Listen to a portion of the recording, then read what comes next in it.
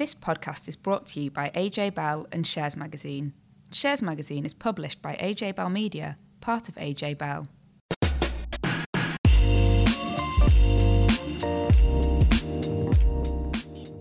Hi, welcome to the AJ Bell Money and Markets podcast. I'm Laura Suter, and on today's show, we're going to be looking at putting some numbers on rising costs that are affecting our everyday lives. We're also going to be looking at some tips on how you can put controls on contactless debit cards. And Dan Coatsworth is with me this week. He's going to be looking at markets, discussing the big sell-off in THG and ASOS shares, and also why the recovery in Chinese equities has hit a little bit of a bump in the road. Yeah, that's right. I'll also be talking to Charles Glass from Waverton Investment Management about why he sees investment opportunities in European infrastructure and retail companies. And later on, we'll hear from Tom Selby, who's back to answer a listener question on pensions. And Tom will also be looking at new figures that suggest how much money we'll need each year in retirement. And it's a niche one, but if you've got some old looking statues in your garden and you're wondering if they're valuable, then you're definitely going to want to hear what Jenny Owen has to say on this week's podcast at the end. But first up, let's look at markets. Dan, let's kick off with what's happening in China. Give us an update. Yeah, well, Chinese issues have been sort of worrying the stock market for quite a while now. There's been regulatory clampdown on technology and education sectors. Stocks like Alibaba and Tencent have been smashed. Now, at the same time, we've had fears growing that this massive Chinese property group, Evergrande, couldn't repay its debt and would cause all kinds of problems to the banking system and commodities demand, and then that would have a negative impact on other markets as well. But I don't know, in the last couple of weeks, it seems like we've reached a bit of a turning point. Investors perhaps taking the view that Beijing won't let Evergrande fail, and valuations for many of these sort of beaten up tech stocks starting to look a bit more attractive, and perhaps investors just saying that there's so much bad news already priced in. It's now's the point to take a look again. So we've seen a bit of a rebound in shares like Alibaba since the start of October. And this went on until a couple of days ago when new government interference appeared. So China has started to inspect the financial regulators, the biggest state-run banks, the insurers, and sort of bad debt managers as well for the first time in 6 years. And here what it's trying to do is root out corruption in its financial system. And we also saw the food delivery group Meituan, which had been hit by a $534 million fine for abusing its dominant position. So that's kind of halted the China stock rebound a bit, but I think you also have to consider that global stocks have also stalled as well.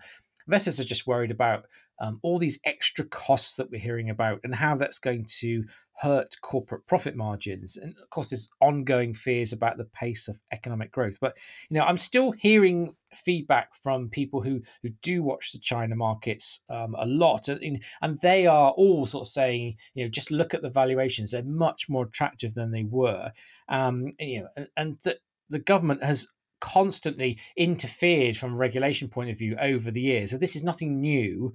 And so hence why, we've seen stocks being punished in the past, but actually they bounce back quickly. So there's no guarantee that's going to happen this time. But, I think if you look at the historical evidence, it would suggest perhaps, if you are interested in the Chinese market at all, perhaps don't get too spooked by what's been happening in recent months.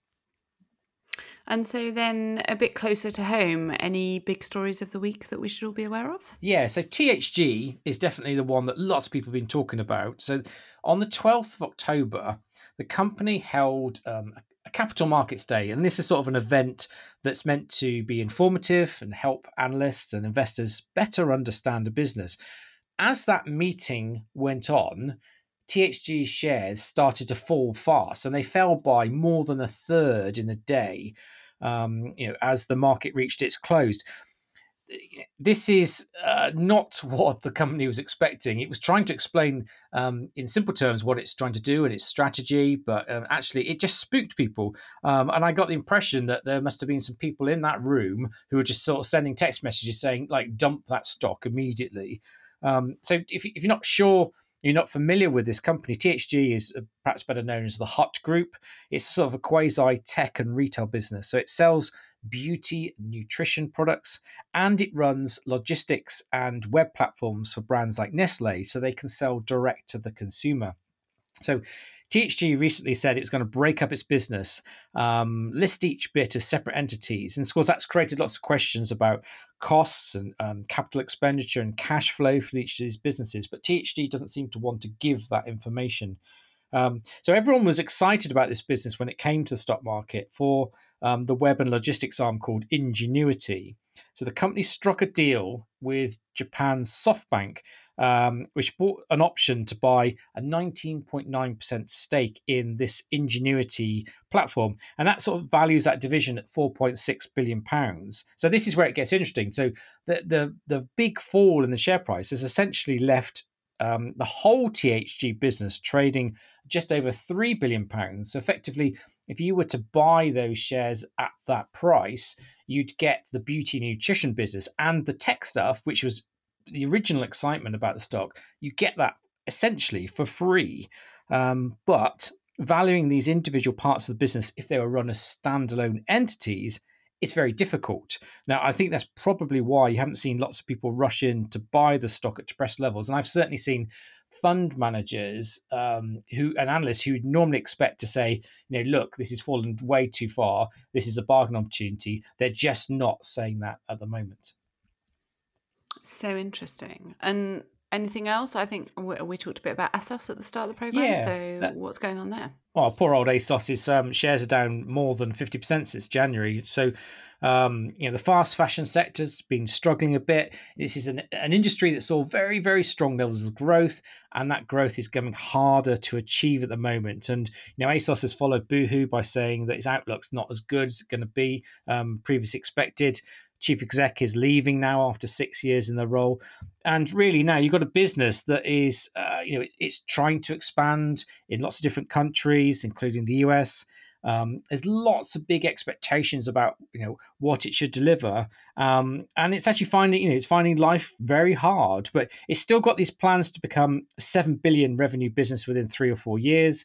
It wants to be more environmentally friendly, kind of similar messages that we're getting from lots of companies in the fast fashion industry. But like many companies that have disappointed recently, it's all very well saying that you've got these bold plans. It's all about the execution, and ASOS needs it to be flawless if it's really going to win back the market's favour. So let's move on to one of the big issues facing everyone this autumn, and that's the rising cost of living. So Laura's been running the numbers on just how much money we're going to have to fork out.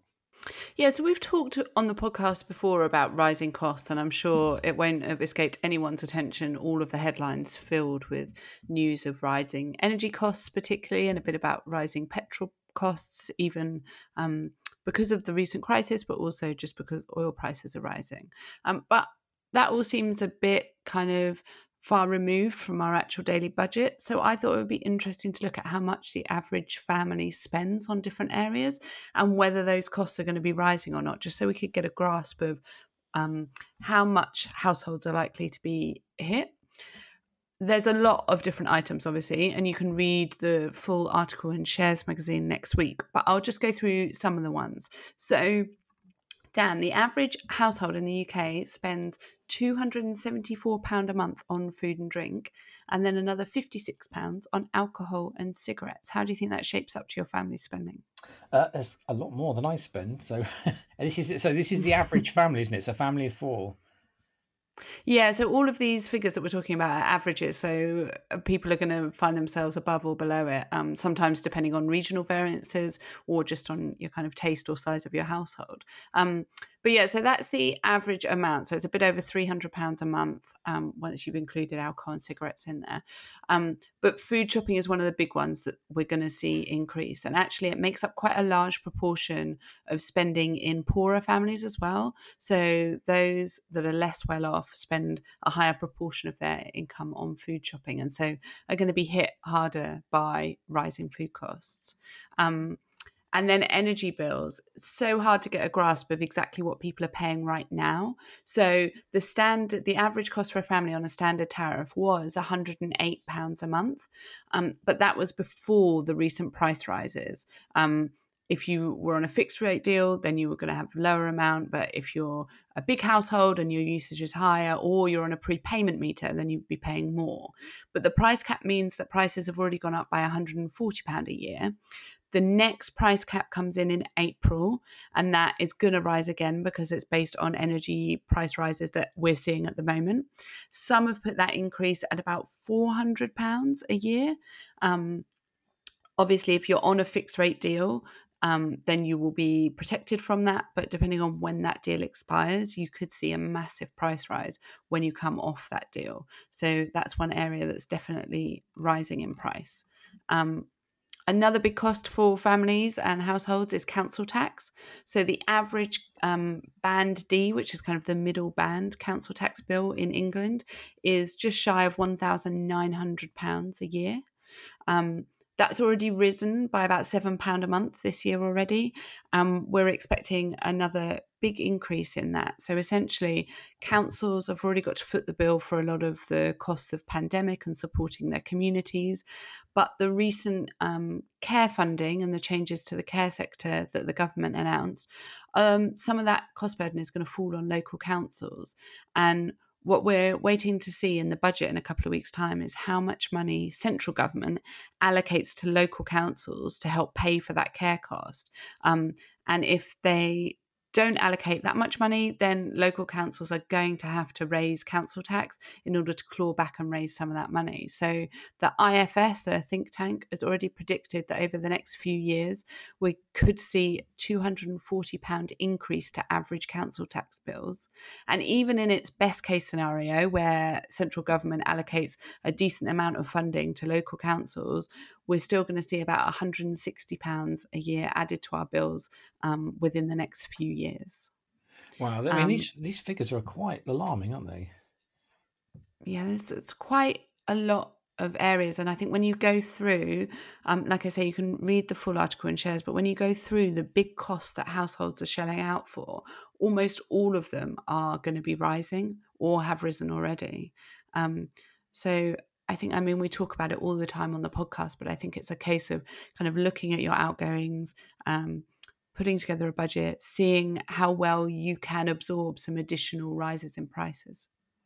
So it's tough going. I mean, I guess as we're talking about spending, the limit on the contactless card goes up on the 15th of October from £45 to £100. Now, I know that some people will find that convenient, but I reckon that there's probably others who'll get themselves into financial difficulty if they're sort of freely tapping away in the shops, not really realising what they're spending. So is there something you can do to impose controls on these cards to stop you being able to go all the way up to that £100? Yeah, so there are some things you can do. So some banks are allowing you to set your own personal limit. So if you don't want your contactless limit to be £100, you can set a lower limit. So Halifax, Lloyds and the Bank of Scotland, which are all in the same group, allow you to set your own limit between £30 and £95. So you can set what you're comfortable there, but they'll only allow that on debit cards. And then Starling Bank, which is one of the newer startup banks, also allow a personal limit to set between £10 and £90, and you can do that on their app. Now, unfortunately, at the moment, they're the only banks that are letting you set your own limit. I think we might start to see more allowing you to do this and bringing in this functionality. Now a few have done it, but I guess it takes time for them to set up these systems and work out how they're going to do it. If your bank doesn't allow you to set your own limit and you really don't want contactless or don't want this increased limit, then you can opt out of contactless altogether. So some banks like Nationwide, NatWest, Barclays, Santander will allow you to opt out of contactless altogether, and they will either send you a new card that doesn't have that contactless functionality, or they'll just disable the contactless functionality on your card. But again, not every provider offers that. So HSBC, Barclaycard, American Express, Capital One and MBNA don't allow a personal limit, and they also don't allow you to turn off contactless. So if you're with one of those providers and you feel really passionately about it, then it might be that you need to look at switching. Yeah, so having a grasp on your spending is very important. I just don't think enough people sit down and work out what they can really afford to buy each month. And even understanding how much your lifestyle is costing you is very important when planning how much money you need in retirement. Tom Selby from AJ Bell is here to talk about this topic, as there's been a new study out which puts some numbers on retirement living. Yes, that's right, Dan. So these are the retirement living standards. They've been created by an organisation called the Pensions and Lifetime Savings Association, and they're designed to give people a rough retirement spending benchmark based on their lifestyle and help frame conversations around saving and investing and withdrawing. So it's something that should be thought of really as a kind of rule of thumb for how much you might need to have to spend in retirement to enjoy a certain standard of living. So the PLSA have divided their living standards into minimum, moderate, and comfortable. So looking at the amount of money that you'll need for each living standard. So they then split that up into how much you'll need if you're single and how much you'll need if you're in a couple. So for the minimum standard of living, if you're single, you'll need around £11,000 a year, or £17,000 a year if you're in a couple. If for the moderate standard of living, you'll need around £21,000 a year, or £31,000 a year if you're in a couple. And for the comfortable standard of living, you'll need £34,000 a year if you're single, and around £50,000 a year if you're in a couple. Now, it's important to note that first of all, that these are just rules of thumb, and secondly, this is the amount that they expect you would need to spend in order to enjoy these standards of living. So in terms of the income that you'd need to take into account the amount of tax that you would pay on that income in order to get to that expenditure figure. Now, it's probably worth having a little look at how these minimum, moderate, and comfortable retirement living standards look, just to kind of bring it to life. So let's have a look at the single example, and this is the moderate example. So as a single person who's looking for a moderate standard of living, they'll need around £21,000 a year of expenditure. Now, in terms of what they would need to do on their home, so these are quite. There's lots of things that go into these, and they change the living standards in a similar way to consumer price inflation. The basket of goods changes each time the ONS reviews it. So lots and lots of stuff goes into these figures. But just in broad terms, if you look at that moderate figure, so you would be looking at some help with maintenance and decorating every year. You'd be looking at a £47 a week shop. Holiday and leisure, you'd be looking at 2 weeks in Europe and a long weekend in the UK every year. About £750 for clothing and footwear each year, and about £30 for birthday presents each year. If you wanted to step up to the comfortable standard of living in retirement, then in terms of things you're going to do on your home, you'd be thinking about replacing your kitchen and bathroom perhaps every 10 or 15 years. Your weekly shop would be a little bit more expensive, so you might be going to Waitrose rather than Tesco, for example. So that'd be £59 a week for your food shop. You'd be replacing a 2-year-old car every 5 years. You'd be going on holiday a little bit more, so it'd be 3 weeks in Europe rather than 2 weeks in Europe, and you'd be doing that every year. You'd be spending a bit more on clothes as well, so somewhere between £1,000 and £1,500, and you spend a bit more on birthday presents as well, so £50 for each birthday present that you buy. Now, the purpose of this isn't the creation of these living standards and the updating of them with different things based on our lifestyle isn't to tell people exactly what everyone will need in retirement, because of course the income that you need will depend on various things, including your lifestyle, how you like to spend your money. Of course, your health and things like that as well will impact on the size of pot you need to deliver that amount of money. And of course, for lots of people, their retirement spending will vary as they go through retirement. So they might spend a bit more in the early years and then a bit less in the middle years of retirement before perhaps their costs can go up later as they need long-term care. So it's not supposed to be a specific thing that you're aiming for, but rather it's supposed to start conversations for people about how they think about their standard of living in retirement. And that's both for young people and older people as well. And then to start thinking about how much you need to save in order to enjoy that different standard of living that you want. So if you're comfortable with a minimum standard of living, then perhaps you don't need to save a huge amount beyond the state pension. But if you're aiming for something a little higher than that, for something around the moderate or comfortable level, then you're just going to need to think about saving a bit more and making the most of those matched employer contributions and the boost from tax relief as well. Thanks, Tom. So it's always good to know how much you might need rather than just a vague message of you need to save more for retirement. It's quite good to have some actual figures to aim for. But while we've got you on the show, can you dig into that mailbag next to you, pull out a listener question on pensions and answer it for us? Yes, I can. First of all, thank you so much to everyone who's asked questions. I've got an inbox now full of lots and lots of interesting questions. So I apologise if I haven't got to yours yet, but I've got a diary now of questions that I'm trying to get through, and I'll keep coming on the podcast to answer them. And of course, I'll keep answering them in Shares magazine as well. But this week's question is from Graham. Graham was sold a pension policy by one of the big insurers in the late 1990s, which was half unit linked and half with profits. So since 1999, he says the insurance companies have applied an MVR to the with profits portion of his policy, and it will cost him 10 to 15% of the fund to move his SIP. So Graham asks, how can this possibly be fair? I suspect there'll be quite a few people who were sold with profits policies at some point, certainly in the 80s or 90s, who'll be in a similar position to Graham. So it's worth just explaining, I think, how they work. So first of all, if you have a with profits pension, then that just means that your contributions into that pension are invested with those of other members into a collective pot, rather than something like a SIP, for example, where you invest all your own money in your own assets and your own choice of funds and things like that.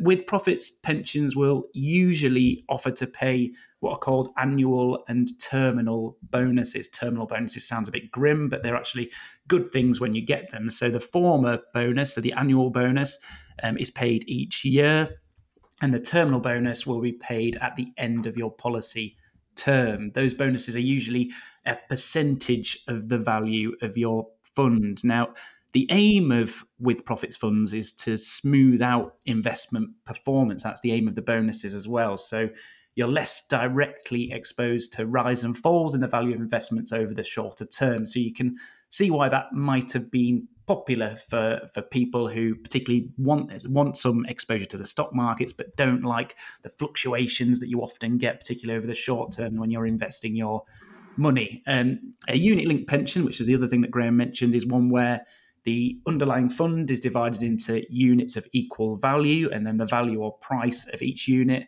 will depend on the value of the assets in that fund. So the unit price determines the number of units you receive when you invest money in the fund, and the amount you receive when you sell your units. So that's most of the jargon, I think, covered in the question. But the key bit was around what's called a market value reduction, or MVR. Now, that's sometimes applied when a with profits investor chooses to transfer their pot to a new provider before the end of their policy term. And as Graham has found, they can be quite significant. The purpose of an MVR is simply to ensure fairness across all members in a with profits fund. So it's probably easiest to explain how that works with an example. So if you had 3 investors in a with profits fund whose policies are worth £100,000 each, that would mean the total value of the collective fund would be £300,000. Now, if the fund dropped in value by 10%, for example, because of a market shock, and that's something we saw in 2020, and then one investor chose to take their policy without an MVR being applied, then there'd only be £170,000 left between the 2 remaining investors. So they would only get £85,000 each when they'd originally invested £100,000. So an MVR would usually be applied in those circumstances to make sure that each investor in the with profits fund gets the same amount each, i.e. £90,000 if it had dropped to £170,000. So I suspect this is what's happened in Graham's situation. And as I said, he won't be alone, because lots and lots of with profits policies were sold in the 90s, and lots of their investments haven't performed particularly well. As a result, in order to ensure fair value for those members, MVRs are likely to be needed in order to make sure that everybody gets the right amount from the fund. So in terms of fairness and whether or not Graham has the option to complain, of course he does have the option to complain, but the key question will be whether or not the policy clearly set out that an MVR could apply in these circumstances. So if he feels that wasn't the case, so that it wasn't explained to him how the policy worked, it wasn't properly spelled out by his provider, then he can start off by complaining to the company that sold him the policy. If that complaint's rejected, then the other option is to go to the Financial Ombudsman Service, and they will give an independent adjudication based on the merits of your case. For anyone who wants to go down that route, whether it's for a with profits policy, a pensions policy, or indeed any other kind of financial product, then probably the easiest way to find out how to do that is simply to search for something like FOS, how to complain on Google or your preferred search engine. Well, brilliant. Thank you very much, Tom. So if you've got a burning question about pensions or anything money related, send us an email at podcast@ajbell.co.uk and we'll do our best to answer it. But just remember that we can't give specific financial advice. So let's bring on our next guest. Investors are increasingly looking overseas for investment opportunities. So we thought it would be useful to get an expert on European markets. Charles Glass runs the Waverton European Capital Growth Fund, which has delivered nearly twice the returns of its relevant index since launching 20 years ago. So it's one of the top performers among its peer group. Dan talked to Charles about where he's seeing opportunities, particularly in infrastructure and retail sectors. So on the UK market, we've seen a lot of companies bounce back quickly from COVID with stronger earnings. But there's been a few industries like travel that are still left behind because they're sort of coping with ongoing restrictions that are preventing them from enjoying a big recovery in earnings. So I presume the situation is the same on European stock markets. And if so, is this where you're sort of hunting for investment ideas? Because I presume that there are some opportunities with cheaper valuations here. Yeah, thanks. I mean, yes, exactly the same sort of things going on in continental Europe for the travel stocks. Clearly, with the airline, particularly in the airports and airlines, there have been some big issues to do with a lack of business travel, lack of international travel in general. But what we're seeing is that, or what we're expecting is that in the next months leading up to the end of this year, some of the big international destinations will open up, and they'll probably be ready for next year's important travel season. And the stock market will probably start to discount the improved situation a little bit more quickly. So we've got shares in airports and in the airlines, infrastructure, IT businesses. On the airport side, it's quite interesting what's been going on there, and this is where we think that there's been a dichotomy of major change within that industry.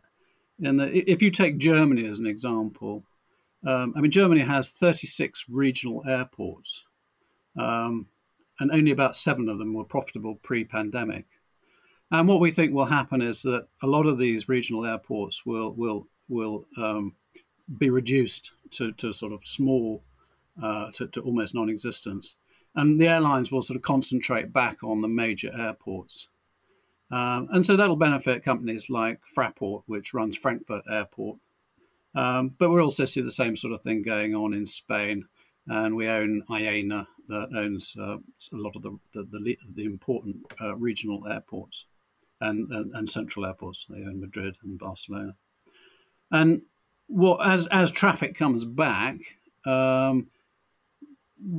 what's happened is that the revenues will come back more slowly, but these companies have cut costs really very heavily during the pandemic, and we'll see much improved profitability on lower passenger numbers. So we think there's some really quite good opportunities to come through, and it's a matter of seeing, I think, probably some catalysts coming through, and in more international destinations opening up. We heard recently Australia's planning on opening up, and of course they were one of the most restricted areas in terms of air transport. Yeah. So these stocks that own investments in airports, I would have thought that there's plenty of infrastructure investment funds who would like to put money into those sort of markets, and airports would be a natural thing to invest in. So are they really sort of on bargain ratings at the moment, or have you sort of seen infrastructure people come in and think, okay, this is a perfect time to take a long term view of things, perhaps like you're sort of taking a longer term view? We're trying to work out what the valuation on these companies is quite difficult, because most of them have no earnings at the moment. And so people are only trying to work out, a valuation based on, what are the earnings likely to be in the future. And of course, it's very difficult to do that. And so they're tending to sort of look back at the past and say, are these companies looking cheap compared to where they were in the past? But as I was saying, I think there's been some of these major changes in that these airport companies that used to go out and spend all the profits and all their cash flow on buying new airports elsewhere, or developing new runways, or rebuilding the terminals. They're getting much more focused on profitability.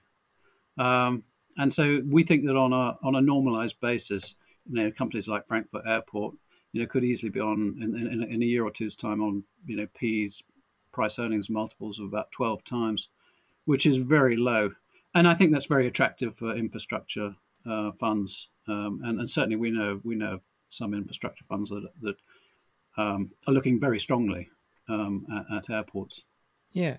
So if we move to a different industry, retail. So again, if we look at the UK stock market, perhaps this is a comparison.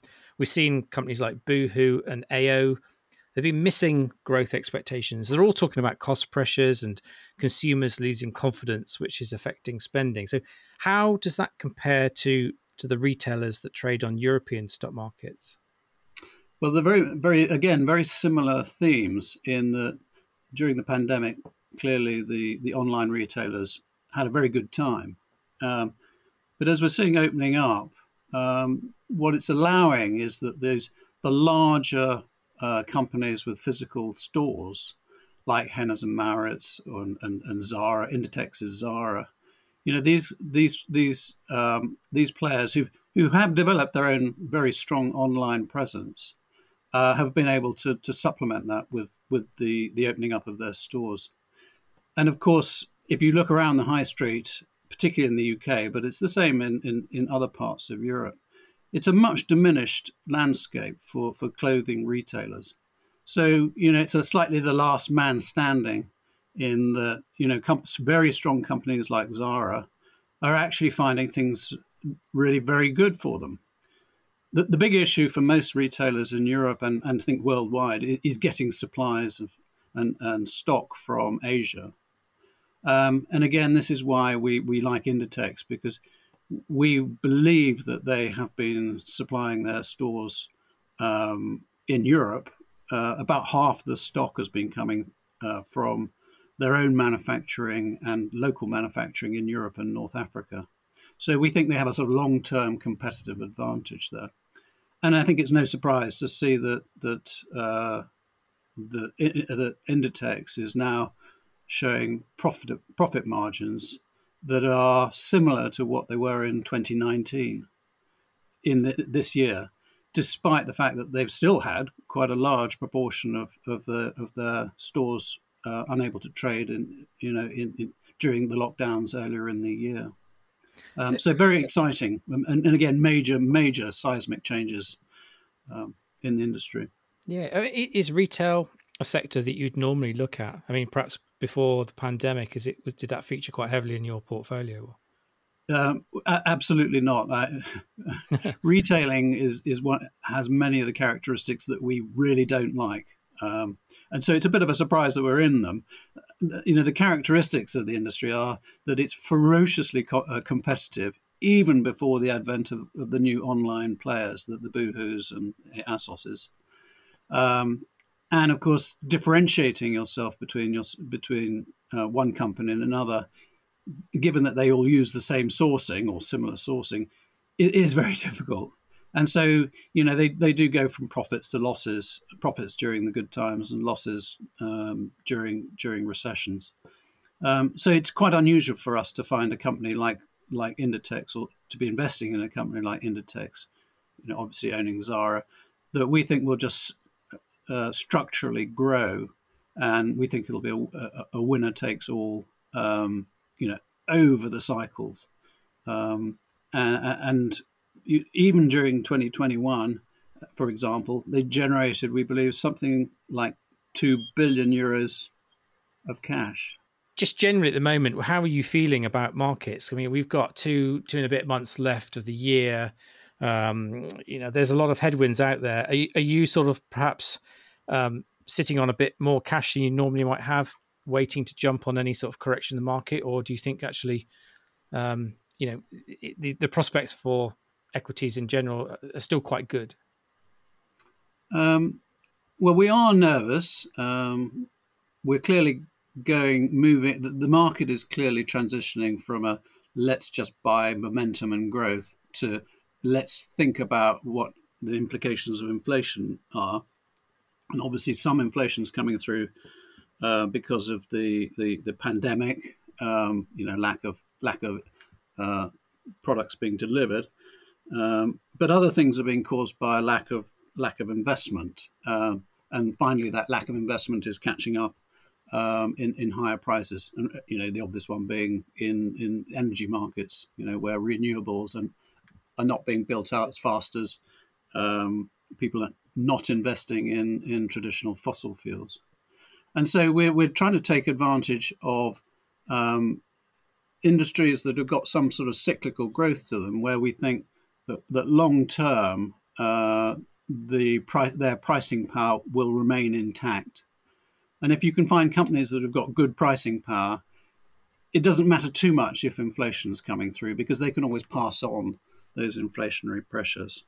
And so our focus has really been to try and find those companies where there is a sort of product that is in long-term demand, albeit from industries like liquefied natural gas, where almost every day we see the estimates for LNG demand for the 2030 and 2040, going up as part of the energy transition. And we're investing in companies that are specializing in carbon capture and in changing industry away from fossil fuel towards electrification. That's the joy of being a stock picker rather than essentially just buying Europe or buying America. You can go down the byways and find subsectors of industries that have got growth when the market as a whole perhaps is finding headwinds, as you described. Well, Charles Glass, manager of the Waverton European Capital Growth Fund, thank you very much for joining us. Thank you very much indeed, Dan. So before we wrap up the podcast, it's time for Jenny Owen's regular quirky money story. So this week she's been hunting through people's gardens for valuable goods, which, doesn't sound great, Jenny. I personally haven't been rooting through gardens, don't fret. But a couple from Suffolk, they've had a stellar payout at an auction recently. A pair of stone Sphinx statues, which they bought for £300 and left in their garden for 15 years, sold for a staggering figure. The items were listed as 19th century carved stone garden models, but the auctioneer thinks the price was reached because the buyers seem to think they were actually Egyptian. The battered and mossy stone figures made a gigantic £195,000, and the buyers have decided to remain anonymous. The sellers decided to make a bit of money selling bits and bobs before moving house, and the 3-foot-long statues were amongst other items in an online auction on Saturday. Bidding started at £200, and within 15 minutes, the gavel came down at £195,000. Maybe all the Money Markets listeners should check their stone Sphinx statues once they've finished listening to this week's podcast. I reckon you are sort of quite into your garden furniture and collections, aren't you, Jen? Plants, yes, but there's no gnomes in sight. in my flat or outside my flat. But so yeah, I've stuck to the greenery. Very good. Well, that's everything from us this week. Next week, we've got an expert who likes investing the easy way through trackers, but isn't really a fan of paying a fund manager to do the work. So that should be quite an interesting discussion. Until then, thanks for listening. Catch you next time. Before you go, please remember this podcast is for educational purposes, and the views expressed don't necessarily reflect those of AJ Bell or Shares Magazine. The podcast isn't telling you whether certain investments are suitable or not. And don't forget that the value of investments can change, and you can lose money as well as make it. It's also important to remember that tax rules apply, and that the way an investment performed in the past may not be the same as how it behaves in the future. If you want help, go see a qualified financial advisor.